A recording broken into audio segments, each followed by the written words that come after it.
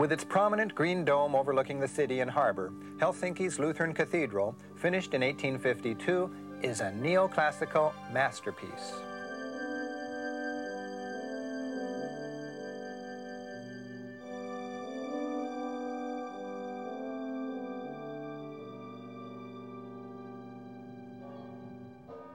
To me, this pure and clean interior is what neoclassicism is all about.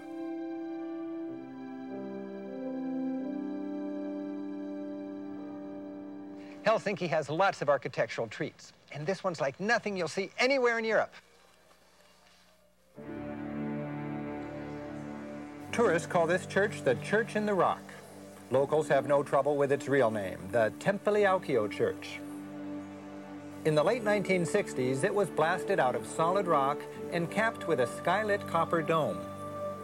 It's normally filled with music and awestruck visitors.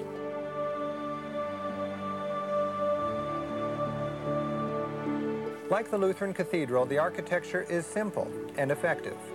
Grab a pew. Contemplate the meaning of the 14-mile-long coil of copper ribbon.